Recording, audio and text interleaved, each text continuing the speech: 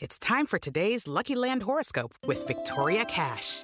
Life's gotten mundane, so shake up the daily routine and be adventurous with a trip to Lucky Land. You know what they say, your chance to win starts with a spin. So go to LuckyLandSlots.com to play over 100 social casino-style games for free for your chance to redeem some serious prizes. Get lucky today at LuckyLandSlots.com. Available to players in the U.S., excluding Washington and Michigan. No purchase necessary. VGW Group. Void where prohibited by law. 18+. Terms and conditions apply.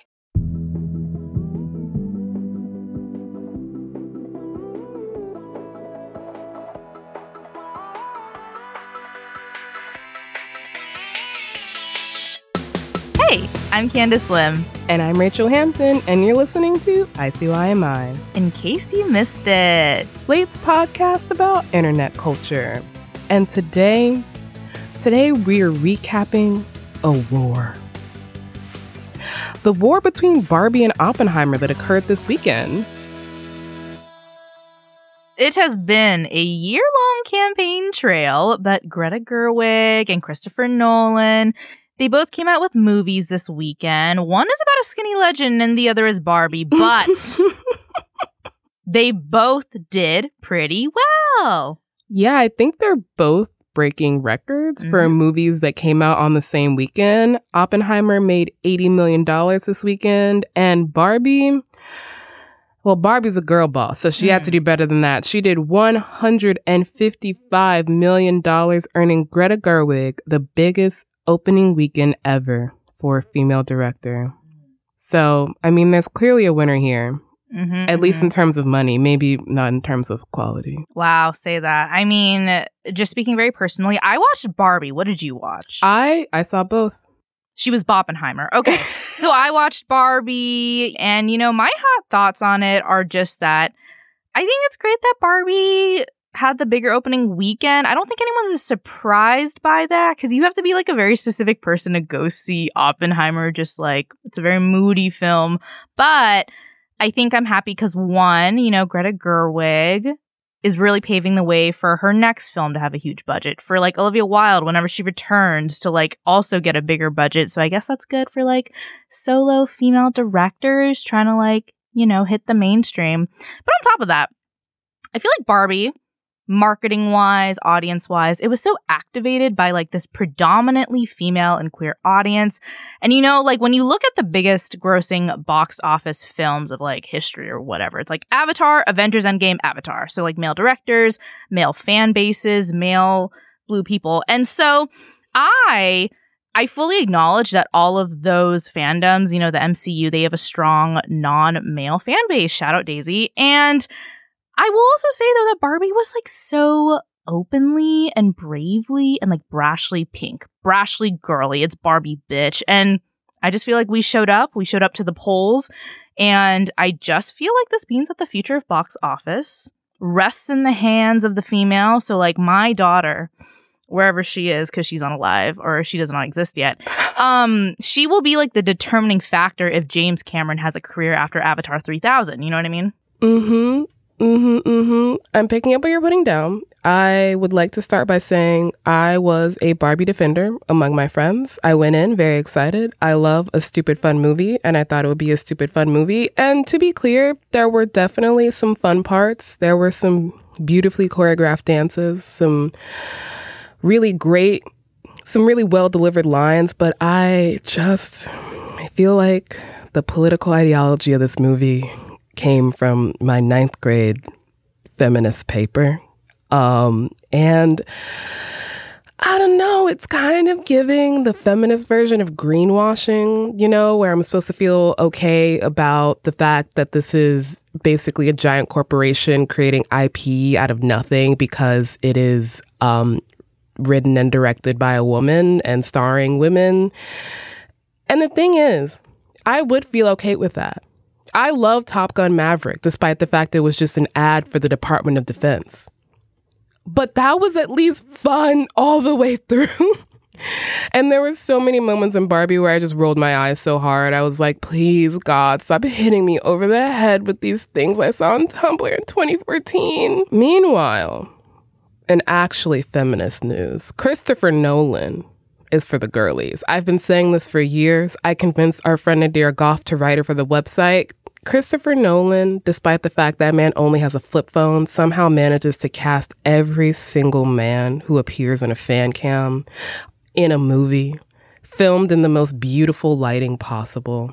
I mean, I just loved watching Cillian Murphy look distressed, increasingly distressed over 180 minutes. And I think that, quite frankly, is more feminist than whatever the fuck was happening in Barbie. But the thing is, I'm not mad about any of these movies. I'm so glad that we got to sit and watch. Movies are back, baby. Let's get some ass in seats. Let's get some popcorn. Let's get our Coke. Actually, my theater only had Pepsi. That was the real crime. That was the actual real crime that occurred this weekend.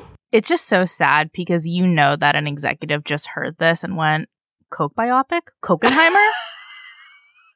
They already made a fake Flaming Hot Cheetos. I know. Movie. I know, which is wild. I mean, and also a great point that you and our pal Nadira spoke about kind of offline was just how, like, if you have some criticisms or feel like, you know, there wasn't a Japanese perspective in Oppenheimer, totally get it. There are such things as Japanese cinema that does a far better job of just understanding what it was like to be on that side of, you know, the war, ? Perhaps we should let people who experience trauma tell the trauma themselves instead of asking Christopher Nolan to do it. Hot take. Yeah. I know, we might get canceled for that. Before we do, we got to move on. The war is subsiding. It's time to dive into our favorite place, the mailbag. That's right. Today is a mailbag episode, and we've got maybe the best lineup since Oppenheimer. It's so great that we're giving you a double dose this week. You get 2 mailbag episodes. This is the first one. Saturday is the second one. So tune in today and on Saturday. Yeah. And when we come back, we'll give you some updates about the Colleen Ballinger situation. You may remember we did an episode about her in June. We'll also talk about Twitter. X.com. And the very odd case surrounding Carlee Russell. All of that and more after a short break.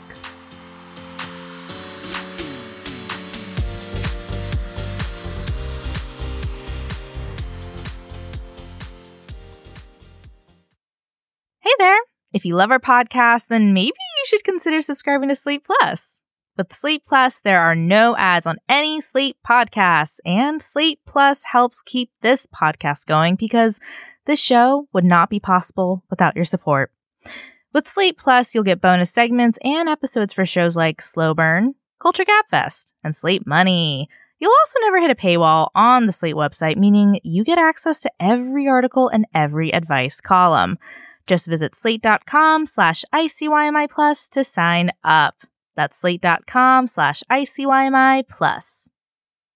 Tired of not being able to get a hold of anyone when you have questions about your credit card? With 24/7 US-based live customer service from Discover, everyone has the option to talk to a real person anytime, day or night. Yes, you heard that right. You can talk to a human on the Discover customer service team anytime. So the next time you have a question about your credit card, call 1-800-DISCOVER to get the service you deserve. Limitations apply. See terms at discover.com/creditcard. Judy was boring. Hello. Then Judy discovered ChumbaCasino.com. It's my little escape. Now Judy's the life of the party. Oh, baby, mama's bringing home the bacon. Whoa, take it easy, Judy. The Chumba life is for everybody. So go to ChumbaCasino.com and play over 100 casino-style games. Join today and play for free for your chance to redeem some serious prizes.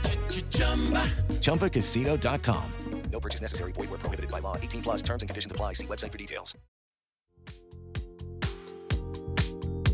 And we're back. So, as you may remember, a month or so ago, we did an episode about Colleen Ballinger, who is a long-standing content creator, YouTuber, and singer who also performs under the name Miranda Sings.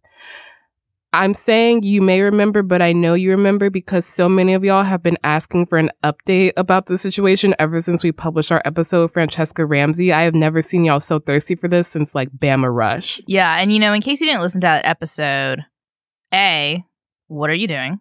But B, Colleen's been steeped in a lot of controversy for the past few months because of the allegedly inappropriate way that she's been interacting with fans. specifically underage fans who, were sent lingerie by her or asked to perform unpaid labor for her social media accounts. Or talking to fans in chat rooms where she'd ask really inappropriate questions, or privately divulging rough details of her divorce to teenagers. She, in essence, was taking advantage of the power dynamics that are inherently present in a parasocial relationship. Mm-hmm. And while we do have an update, we have several, in fact. So let's start here. After our episode aired, Colleen did indeed issue an apology, but no, listener, no. It's not just an apology, it's a song apology. And it's not just a song apology. It's a 10-minute song apology. It's the Oppenheimer of song apologies. Mm-hmm. She's sitting on her couch with the ukulele, looking, I guess, somber, but also a little unsettling. It's kind of giving, the Other World and Coraline. So we're going to play a part of this song. Who didn't understand I shouldn't respond to fans, and I'm not a predator, even though a lot of you think so, because 5 years ago I made a fart joke. I can't. Like, what? Okay, what do we even think is going on here? Like, do you think this is a good apology, Rachel? I don't even know if this counts as an apology under, the dictionary definition of an apology. Mm-hmm. She does not really apologize or say, I'm sorry for anything. She kind of just sweeps it under the rug and makes jokes about having a scrawny back, which feels very like, I'm so sorry. Also, look at my tiny waist and dump truck ass. Like, ma'am, why are we what's going on here? Yeah. And, when we kind of break down the transcript of this, basically she does admit that she did, quote, overshare details about her personal life with younger fans, but she denies that it was creepy. She says she didn't groom anyone except her 2 Persian cats. Okay. And that she's, quote, not a groomer, just a loser. First off, baby girl, you can be both. Number 2, it is just so odd to put those 2 descriptors next to each other as if they're even, like, related on the same spectrum. It's just very, like, PR image rehabbing to say, I did the behavior. Okay, but the behavior is not bad. The behavior is simply miscategorized, which we've seen that so many times in so many notes app apologies. And she's like, accusing her former fans of making up, quote, lies and rumors about her, which is just so dumb from like a future big picture perspective, because like going after your fans for something you did to your fans is such dismissal of your wrongs. But also, like, after all this, who is left on your side? So, like, who is going to be there when you are blaming your fans for your behavior? Her 2 Persian cats. And it gets somehow even more complicated because people notice that her song is, at one point, though currently no longer, available on streaming platforms like Apple Music. So it's available as a copyrighted song you can buy and listen to as if anyone wants to play this in an Uber. This choice then, causes speculation that the reason Colleen chooses to address these allegations in a song that was then immediately copyrighted is so that other YouTubers couldn't use her apology video in their videos.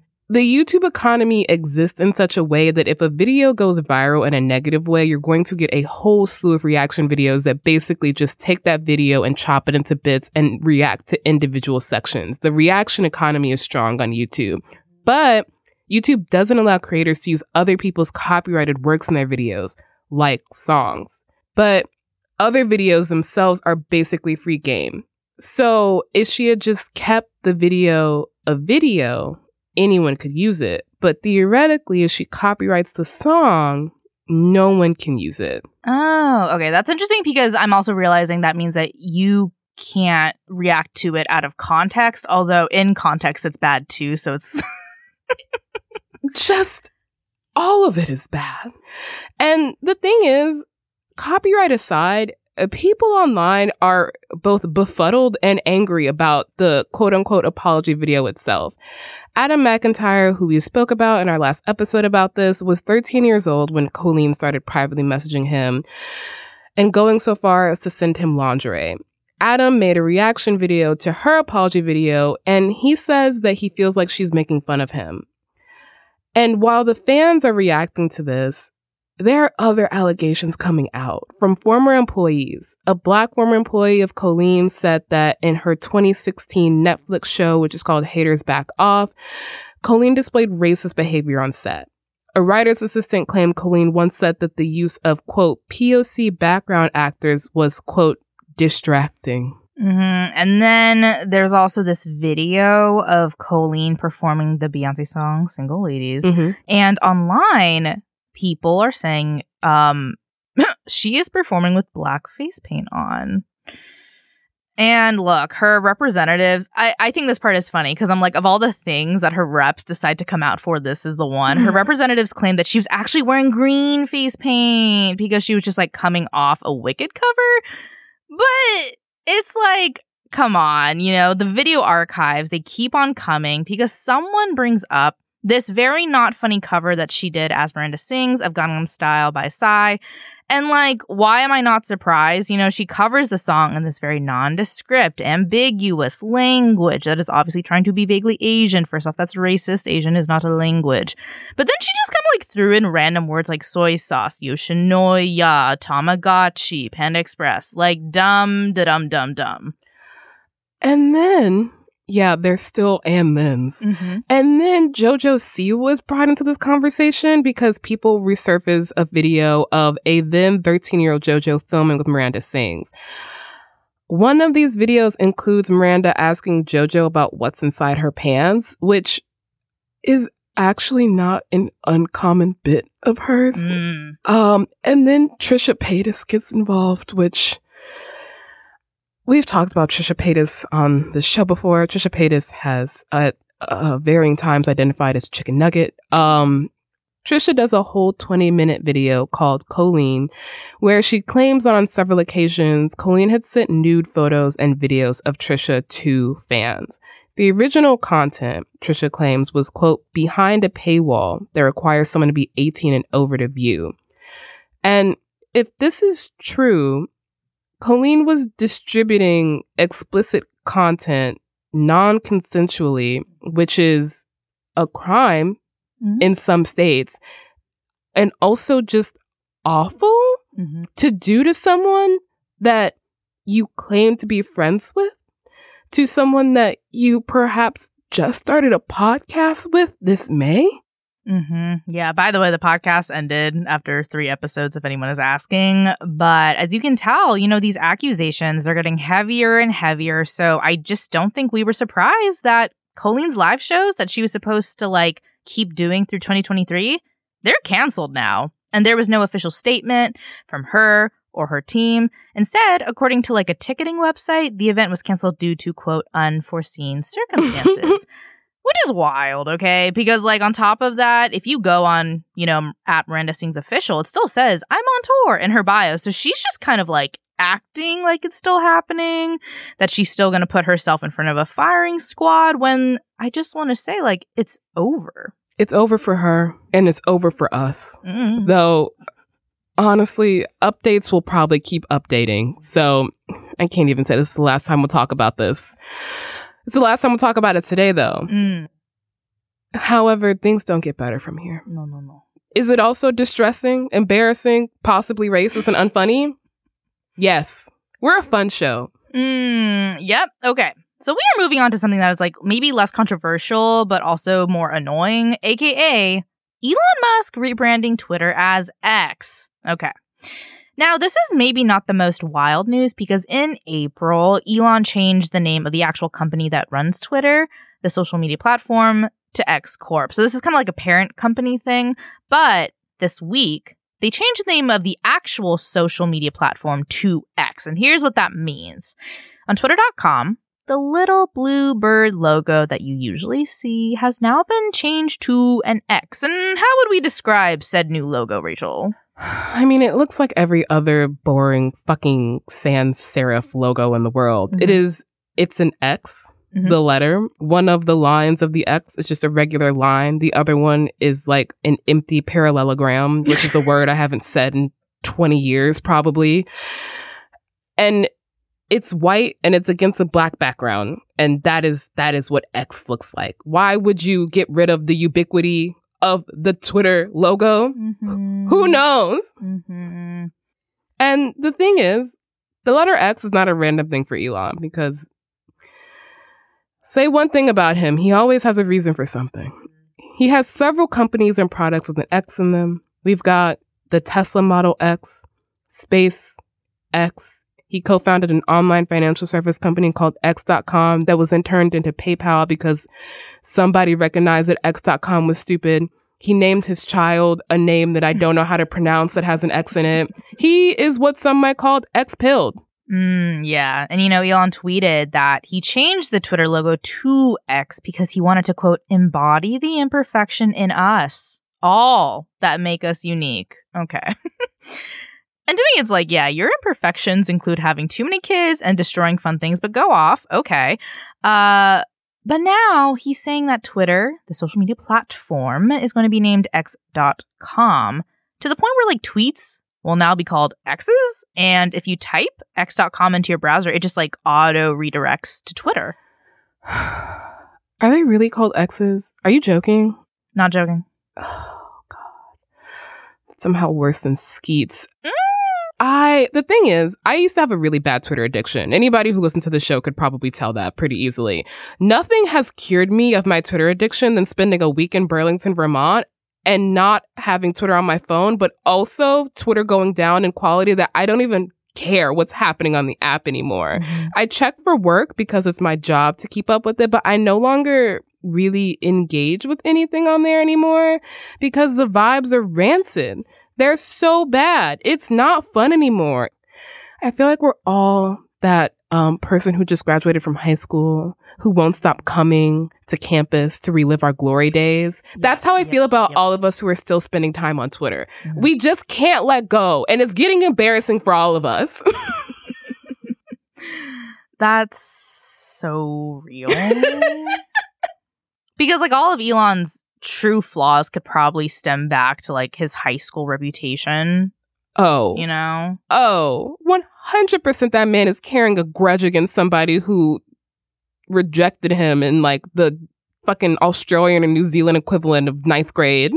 I think he's South African. Oh, those accents are really the same to me. I'm gonna be honest with you. I mean, like, I totally get that.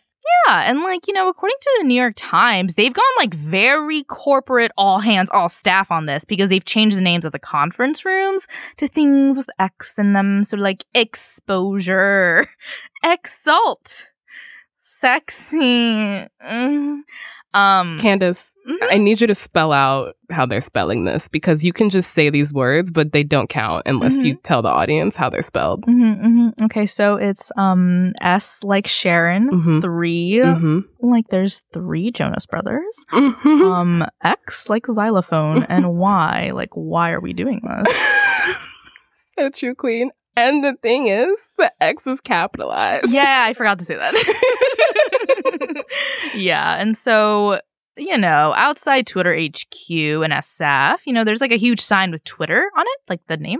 And Elon got a crew to take it down, but because he like didn't have the permits for the removal equipment to be there, so like the cranes and the electric ladder with the people and the box on the top, they like weren't allowed to be on the street. So SFPD came in, they shut that down.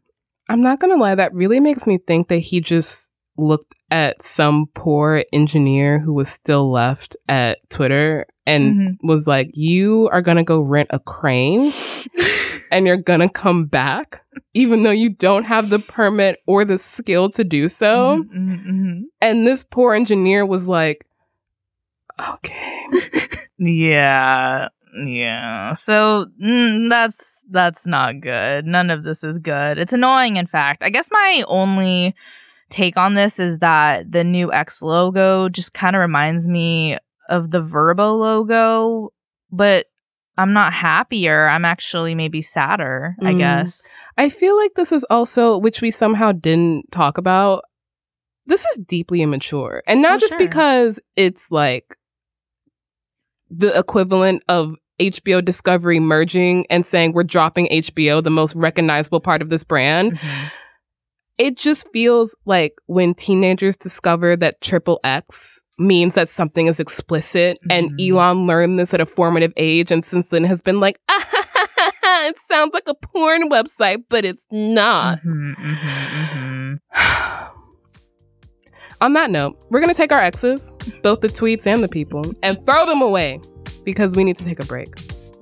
And when we come back, we'll get into the case of Carlee Russell, who was missing until she wasn't, and that's after the break.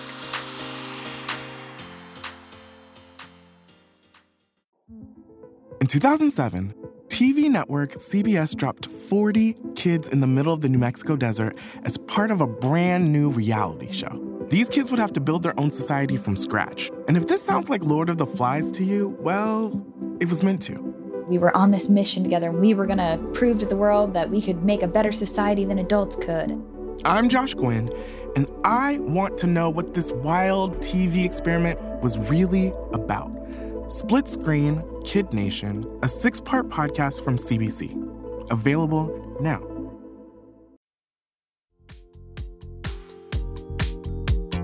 And we're back with the curious case of Carlee Russell. Okay, I have to admit that I actually wasn't really keeping up with this. So Rachel, take the keys away from me. I got you. I technically can't drive, but I'm going to take this car and I'm going to pilot it somewhere. The story is wild from beginning to end. There are some real twists and turns here, so buckle up.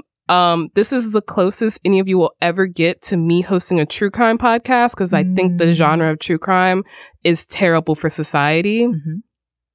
I won't be explaining any further. So, the most important question here. Who is Carlee Russell? Well, before this month, Carlee was just, your regular 25-year-old nursing student who worked part-time at a spa in Birmingham, Alabama.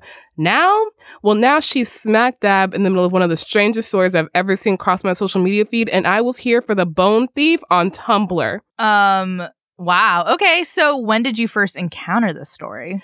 So I think it was around July 14th, and I can pinpoint that because the story actually only happens over a few days. So I think it was around July 14th. For those of you who are somehow still unaware, I'm Black, and I'm a woman. I'm also friends with a lot of people who are Black and also women, which means that most of the social media algorithms have clocked that I'm interested in things that pertain to Black women. And unfortunately, one of the things that tends to pertain to Black women is the fact that when we go missing, no one gives a fuck unless there's a huge social media uproar. So it is not really that uncommon for me to come across stories of missing Black women on my social media feed that are being signal boosted by other Black women. All that is to say, and one of my fave TikTokers by the handle of @QueenLeora posted this video, I wasn't surprised, even though Leora normally does wig install content. And baby, the way she can lay a wig, my God. Anyway, here's her video. This is Carlee Russell, and she's from my hometown, Birmingham, Alabama. And last night, driving on the highway that I take to get home every single night, she was abducted. She saw a toddler on the side of the road. She called 911 and reported it. She hung up and called her sister-in-law. Her sister-in-law heard her get out the car and asked the child, "Are you okay?" Next thing she heard was screaming. After that, silence. The police pulled up 3 minutes later and they found Carlee's wig, her phone, her Apple Watch, and her car still running with the door open. Someone called in and reported that they saw a gray vehicle in front of Carlee's red Mercedes before the police arrived. But other than that, it's no leads on this case. This could have been anybody. Driving down the highway, if you see a toddler on the side of the road, of course you're going to be concerned. And Carlee was in the medical field, so I know her heart is super big, and she truly was probably concerned about this child on the side of the road. Like, look how beautiful she is. She doesn't deserve this. All she wanted to do was pull over and help a child in need. Look, she doing something with her life. She don't fucking deserve this. If you know any information about where Carlee Russell is or any information pertaining to her disappearance, please use the information on this flyer. As women, we have to be careful out here. You can't even pull over to check on the well-being of a child without having to worry about your safety. Ladies, please be careful. Always be aware of your surroundings. Even if it's something as simple as checking on a child. You can't trust anything these days. So this video was posted on July 14th and currently has 7.8 million views. It's a green screen video, so Leora is talking, and in the background is a missing persons poster with Carlee's face on it and her information. Before I move on, Candace, what are your reactions to this video? First off, it says that Carlee Russell is 5'4", so she is right. She could have been any of us because the majority of our team is 5'4". I can identify with her there. It's true. I understand. This does seem a little distressing. I mean, look, she is right that women should be aware. Women should be aware. I can meet her there. Yeah, it's true. Keep that reaction in mind. And then let's watch a video that Leora posted on July 20th. So 6 days after this. Keep in mind the tone of the video we just watched. Gotcha. And look at the tone 6 days later. Carlee, bitch, you was lying this whole motherfucking time. You got me on here acting like I'm Oprah Winfrey, ho. Bitch, I done peeled off every single one of my lashes, ho, because I'm so stressed out about you, bitch. I'm talking about I keep watching the highway footage. I just swear up and down a midget got you in a headlock, bitch. But that's really you going in your backseat to get the snacks from Target, bitch. Bitch, I done called my grandma about you, ho. I done told my grandma to create a prayer circle for you. I really was worried. Then you done stole from your fucking job. You done put the money in your sock. Bitch, you done rolled up to your mama's house butt ass naked, but you got some money in your sock. Talking about some of the kidnappers gave it to me. So the kidnappers gave you a parting gift. This why they don't believe us when we be missing, bitch. It's really people out here that need fucking help and you wasting our time because you trying to make a nigga mad. You finna piss me the fuck off, Carlee. I really made a video about this shit. I don't be speaking on nothing, but I spoke on your lying ass. And you had to be from Birmingham, too. Okay, so I feel like something happened. I feel like something happened between the first video and the second. I really admire your powers of deduction. So you might be wondering what the fuck happened between the first and the second video for that vibe to switch up so quickly. So to answer that question, we have to go back to the day that Carlee went missing. Leora did a pretty good job describing the facts of the case, but I'm going to go over them again because quite frankly, we need to. On July 13th, Carlee left work, stopped at a Mediterranean restaurant to pick up some food for her mom, and then she made a Target run to grab some snacks. Typical day in the life of a girly, right? Well, according to the police department, which, to be clear, you should always treat police reports with deep skepticism. But according to this police report that was later filed, Carlee took some things from her job before she left, including a brown robe, a roll of toilet paper, and some other items. This is maybe the first inkling that something is perhaps afoot. Okay, sure. I am with you. What is the next inkling? So, it's 9:34. Carlee calls 911 to report seeing a toddler walking along the side of the interstate in Hoover, Alabama. And according to the police statement on the incident, Russell told the 911 dispatcher that she would pull over to help this child. At this point, she calls her brother's girlfriend, which, if you're a woman in society, you're used to keeping people on the phone when you're in a sus situation. According to the New York Times, who spoke with Carlee's mother, the girlfriend heard Russell get out of her car, address someone, and then scream. And then from there, all that was heard was silence and traffic sounds from the highway. The brother's girlfriend immediately calls Carlee's family, who track Carlee's phone to her car, which is still sitting on the side of the highway. The car is still running. Carlee's purse and the food she picked up for her mother are still in the car. Her wig and other belongings are scattered on the ground near the car. Missing are Carlee, the items she took from the spa, and the snacks from Target. Okay. So this is where I start to get a little skeptical. I mean, missing are Carlee, check. Items she took from the spa, interesting. The snacks from Target. Okay. Listen, maybe she grabbed them to give to this child that she saw running across the road. Sure, because the toddler obviously would like some popcorners. I understand. I've been there. Okay, what happens next? All right, so Russell's reported missing, and unusually for a Black woman, this immediately becomes national news. Her case goes viral on social media, with people like Leora signal boosting her disappearance and spreading the facts that are known at that point. People completely unrelated to her family start getting involved, and an anonymous source offers a $20,000 reward along with the $5,000 reward that is raised by Crime Stoppers. Within a day and a half of Carlee's disappearance, that reward increases to $60,000. I cannot say how bizarre this is for a Black woman. This is not what happens when Black women go missing. This is what should happen when a Black woman goes missing. But it feels like for the first time maybe ever that the disappearance of a Black woman is actually being taken seriously, both by the public and law enforcement who are doing searches on the ground pretty constantly.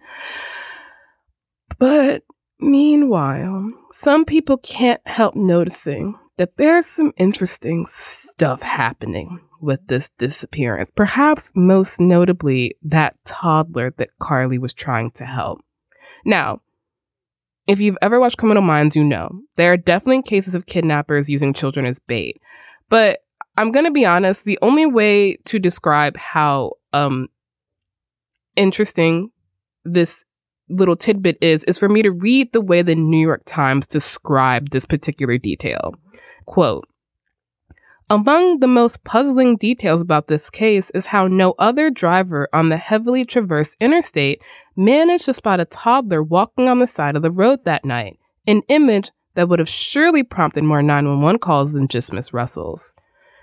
I mean, I think that's the Timesian way of saying, excuse me, someone's lying.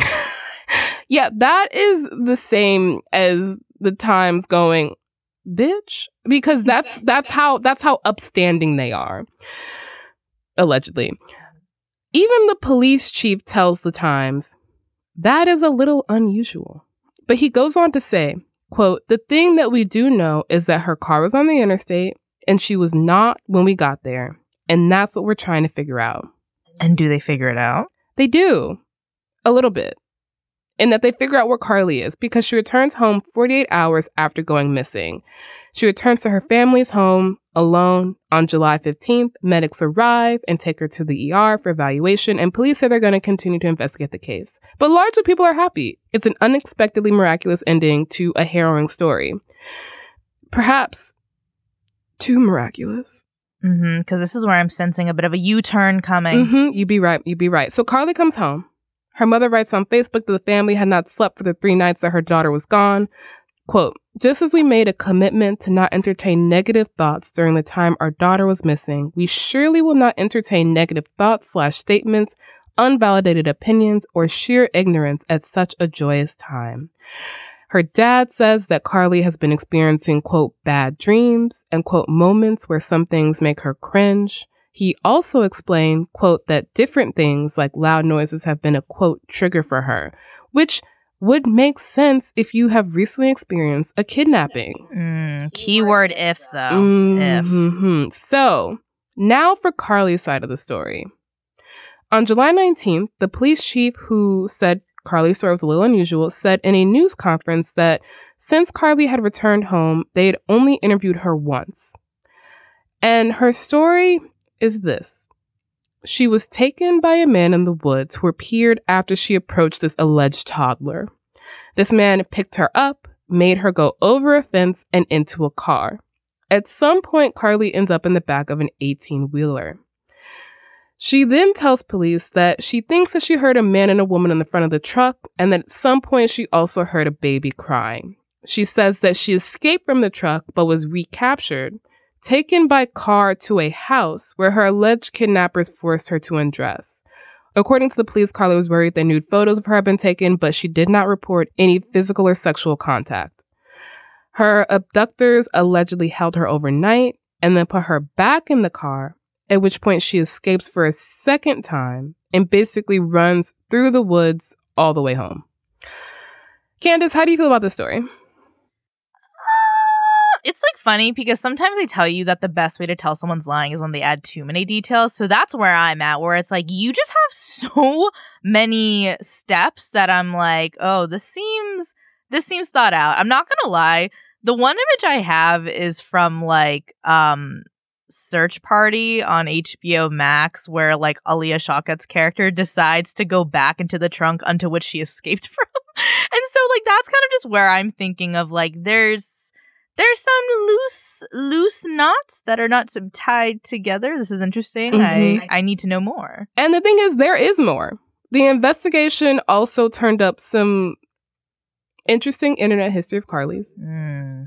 She allegedly looked up whether or not people have to pay for Amber Alerts, which is honestly a question I have now. Mm-hmm. She looked up whether there was a maximum age of an Amber Alert. She looked up how to take money out of a register without getting caught. She looked for a one-way bus ticket from Birmingham to Nashville for the very same date she went missing. And then she also Googled the movie Taken. No, not Taken. Mm-hmm. Taken, yes. Mm-hmm. The Liam Neeson joint, yes.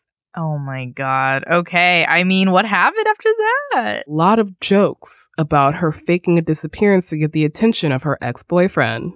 Word on the Twitter sphere is that this is over your man. And as someone who's acted crazy over a boy or two in my day, Carlee, let me tell you this. If that's the truth, I cannot say that I don't understand. I will not say that I don't understand. I see where you was going just a tiny bit. Just a tiny bit, bitch. Why you couldn't have just faked a pregnancy like a normal person? See, now my wife talking about she need a break from the kids for a couple hours. This is her second time doing this today. Man, I know you're out here somewhere, probably in those woods, man. Girl, this your second time doing this today. Get your butt in that house. This girl staged a whole kidnapping, and baby, I can see why. Okay, I guess she was trying to get her man back, but baby, he's out of there, coach.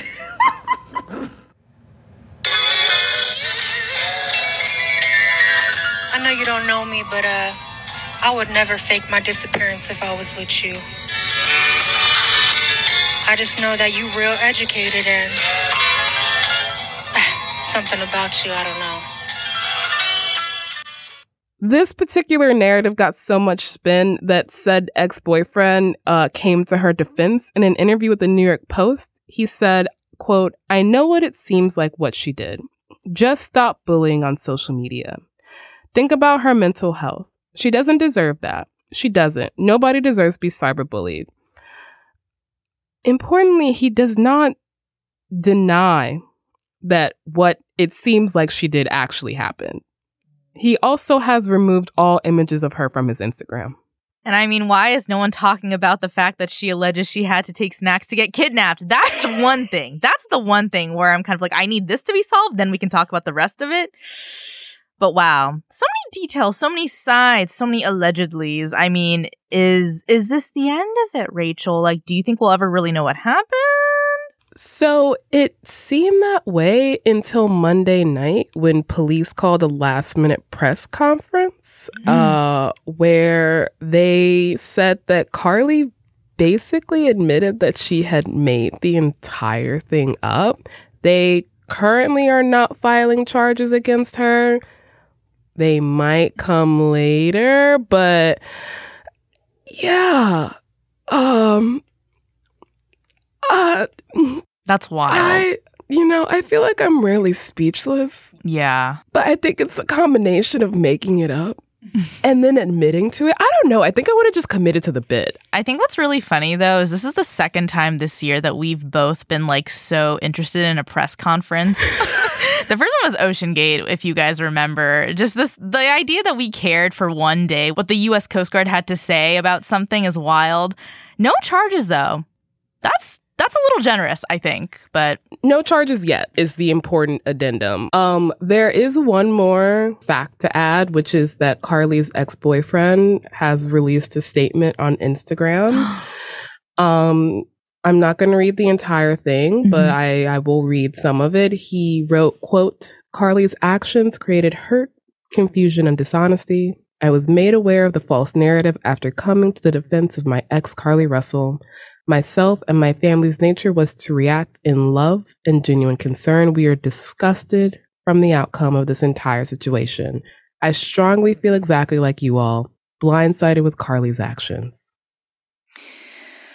This is tough. I mean, remember that one reporter from the New York Times who, like, her ex-boyfriend ended up dating Lady Gaga and she wrote a whole entire essay about it? It's just, like, funny that he felt he needed to prepare a statement. Like, he got lawyers, he got publicists, he's not even involved in this at all. But I mean, okay, I guess this becomes the end of it. Now, Rachel, what do you feel like we should take away from this sojourn, some may say? I don't know if there's really much to take away. Sure. I mean, I would say the one thing we should take away is don't fake your own kidnapping, but that doesn't feel like something we should have to say. I think we do. Because don't you think there is unfortunately a world where, like, Carlee Russell, who Googled taken, could be a listener of the show? I don't know. We're not going to do that. To all you ICYMI listeners, please don't fake your disappearance. But if you do, please record it on TikTok so we can talk about it. And if you do, I got 2 words for you guys. Private browser. All right, that is the show. We'll be back in your feed with another mailbag episode on Saturday, so please subscribe. It is the best way to never miss an episode and to never get your question potentially answered here on this show. Please leave a rating and review in Apple or Spotify and tell your friends about us. You can follow us on Twitter at ICYMI_pod. You can follow us on X at ICYMI_pod, which is also where you can DM us your questions like, why the fuck is this website called X now? And you can also always drop us a note at ICYMI@slate.com because email's forever. Social media sites, apparently not. ICYMI is produced by Sierra Spragley Ricks, Rachel Hampton, and me, Candace Lim. Daisy Rosario is our senior supervising producer, and Alicia Montgomery is Slate's VP of Audio. See you online. Or in Barbie World. With Lucky Land Slots, you can get lucky just about anywhere. Dearly beloved, we are gathered here today to... Has anyone seen the bride and groom? Sorry, we're here. We were getting lucky in the limo and we lost track of time. No, Lucky Land Casino, with cash prizes that add up quicker than a guest registry. In that case, I pronounce you lucky. Play for free at LuckyLandSlots.com. Daily bonuses are waiting. No purchase necessary. Void where prohibited by law. 18+. Terms and conditions apply. See website for details.